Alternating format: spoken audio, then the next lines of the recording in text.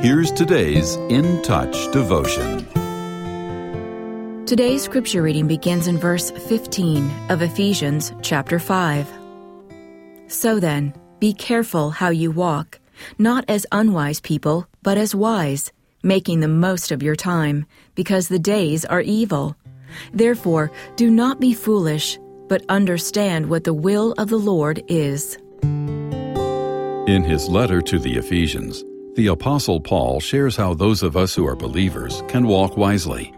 In today's passage, he gives 3 instructions. First, he says to be careful how you walk. Because we live in a sinful world, we must be vigilant about how we think and act. Second, the apostle instructs us to make the most of our time.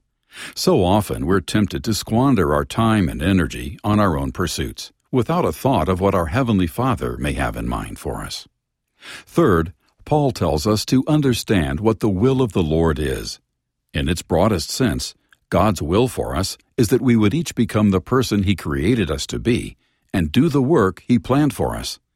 Knowing this, we should look at every decision with consideration of whether our choice will further or hinder our Heavenly Father's purposes for us.